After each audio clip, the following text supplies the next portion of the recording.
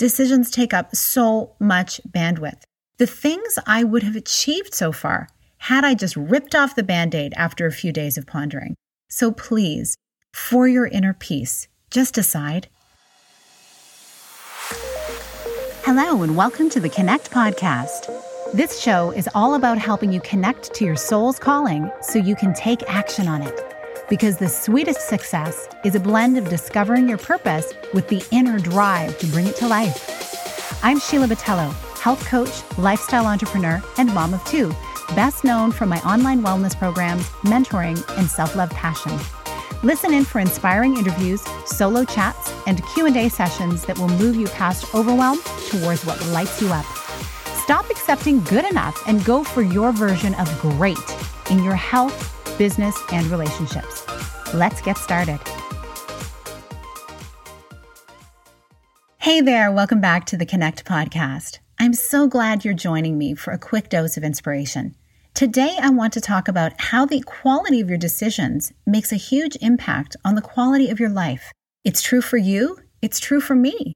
You will achieve in your life only that what you believe is possible.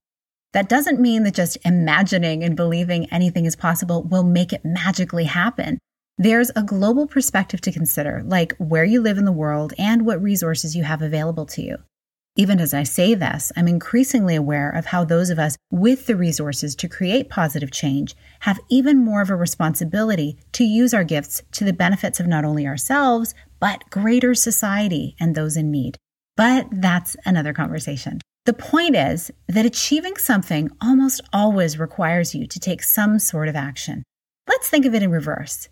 If you don't believe you will achieve something, you probably won't attempt it, yes? Improving your life involves the belief that improvement is possible. So what do you believe about what's possible for you? Test it out. Is there a new healthy habit that you've been trying to adopt for years and it never happens, but the idea never leaves you? If you truly want to make it a habit, the starting point is to decide that you're going to do it. For motivation, look at what will happen if you don't do it. Is that helpful to you? If you know that you sit most of the day for work and commute to get to and from work, and you don't make space in your life for regular exercise, what may life look like for you in the future? Being sedentary has been compared recently to smoking a pack of cigarettes a day. You're likely well aware of the impact smoking has on your body over time. When you make the decision to not prioritize exercise, you're making the decision to be sedentary, and you're potentially choosing some future health issues. The problem with this example, as with most decisions, is we don't look too far down the road to see what the outcome could be. You can apply this thinking to whether you should switch careers, have the difficult conversation with a friend, ask someone out, start the business, ask for help. Why is asking for help so hard for us? Most of us want to help each other, right? Whatever it is, decide. You'll relieve yourself of so much stress when you choose either way. Now I want to talk about the speed of your decision making. Everyone makes decisions differently. I like a good old-fashioned pros and cons list. Some people poll their friends. Some get into hard data research, but even for me in the Post-it notes, it comes down to what does my body tell me? How does the decision feel? You and I know innately what the right decision is. What stops us from making it is the emotion involved or the work of putting that decision into action most times. So don't drag it out. I can tell you from a lifetime of experience that waiting too long on a decision takes more energy and emotion than making a decision and acting on it, than achieving or falling flat on your face. Decisions take up so much bandwidth. The things I would have achieved so far had I just ripped off the Band-Aid after a few days of pondering. So please, for your inner peace, just decide. Get help from a friend or a coach who can hold you to it if you need to. It can be as simple as tuning into how you feel with either decision. When you do, you will move ahead.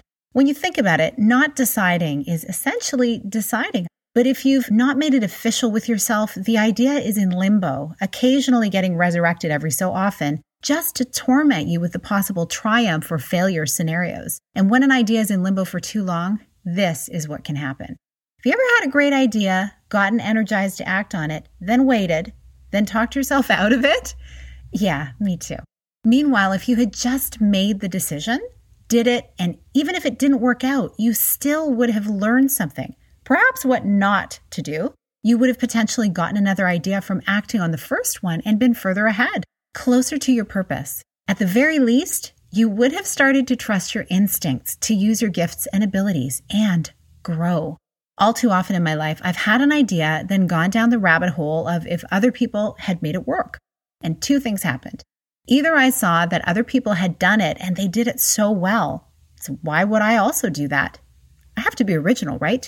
Or, and this one's even worse, I saw that nobody else had done it, so I stopped in my tracks and decided that I couldn't possibly do it.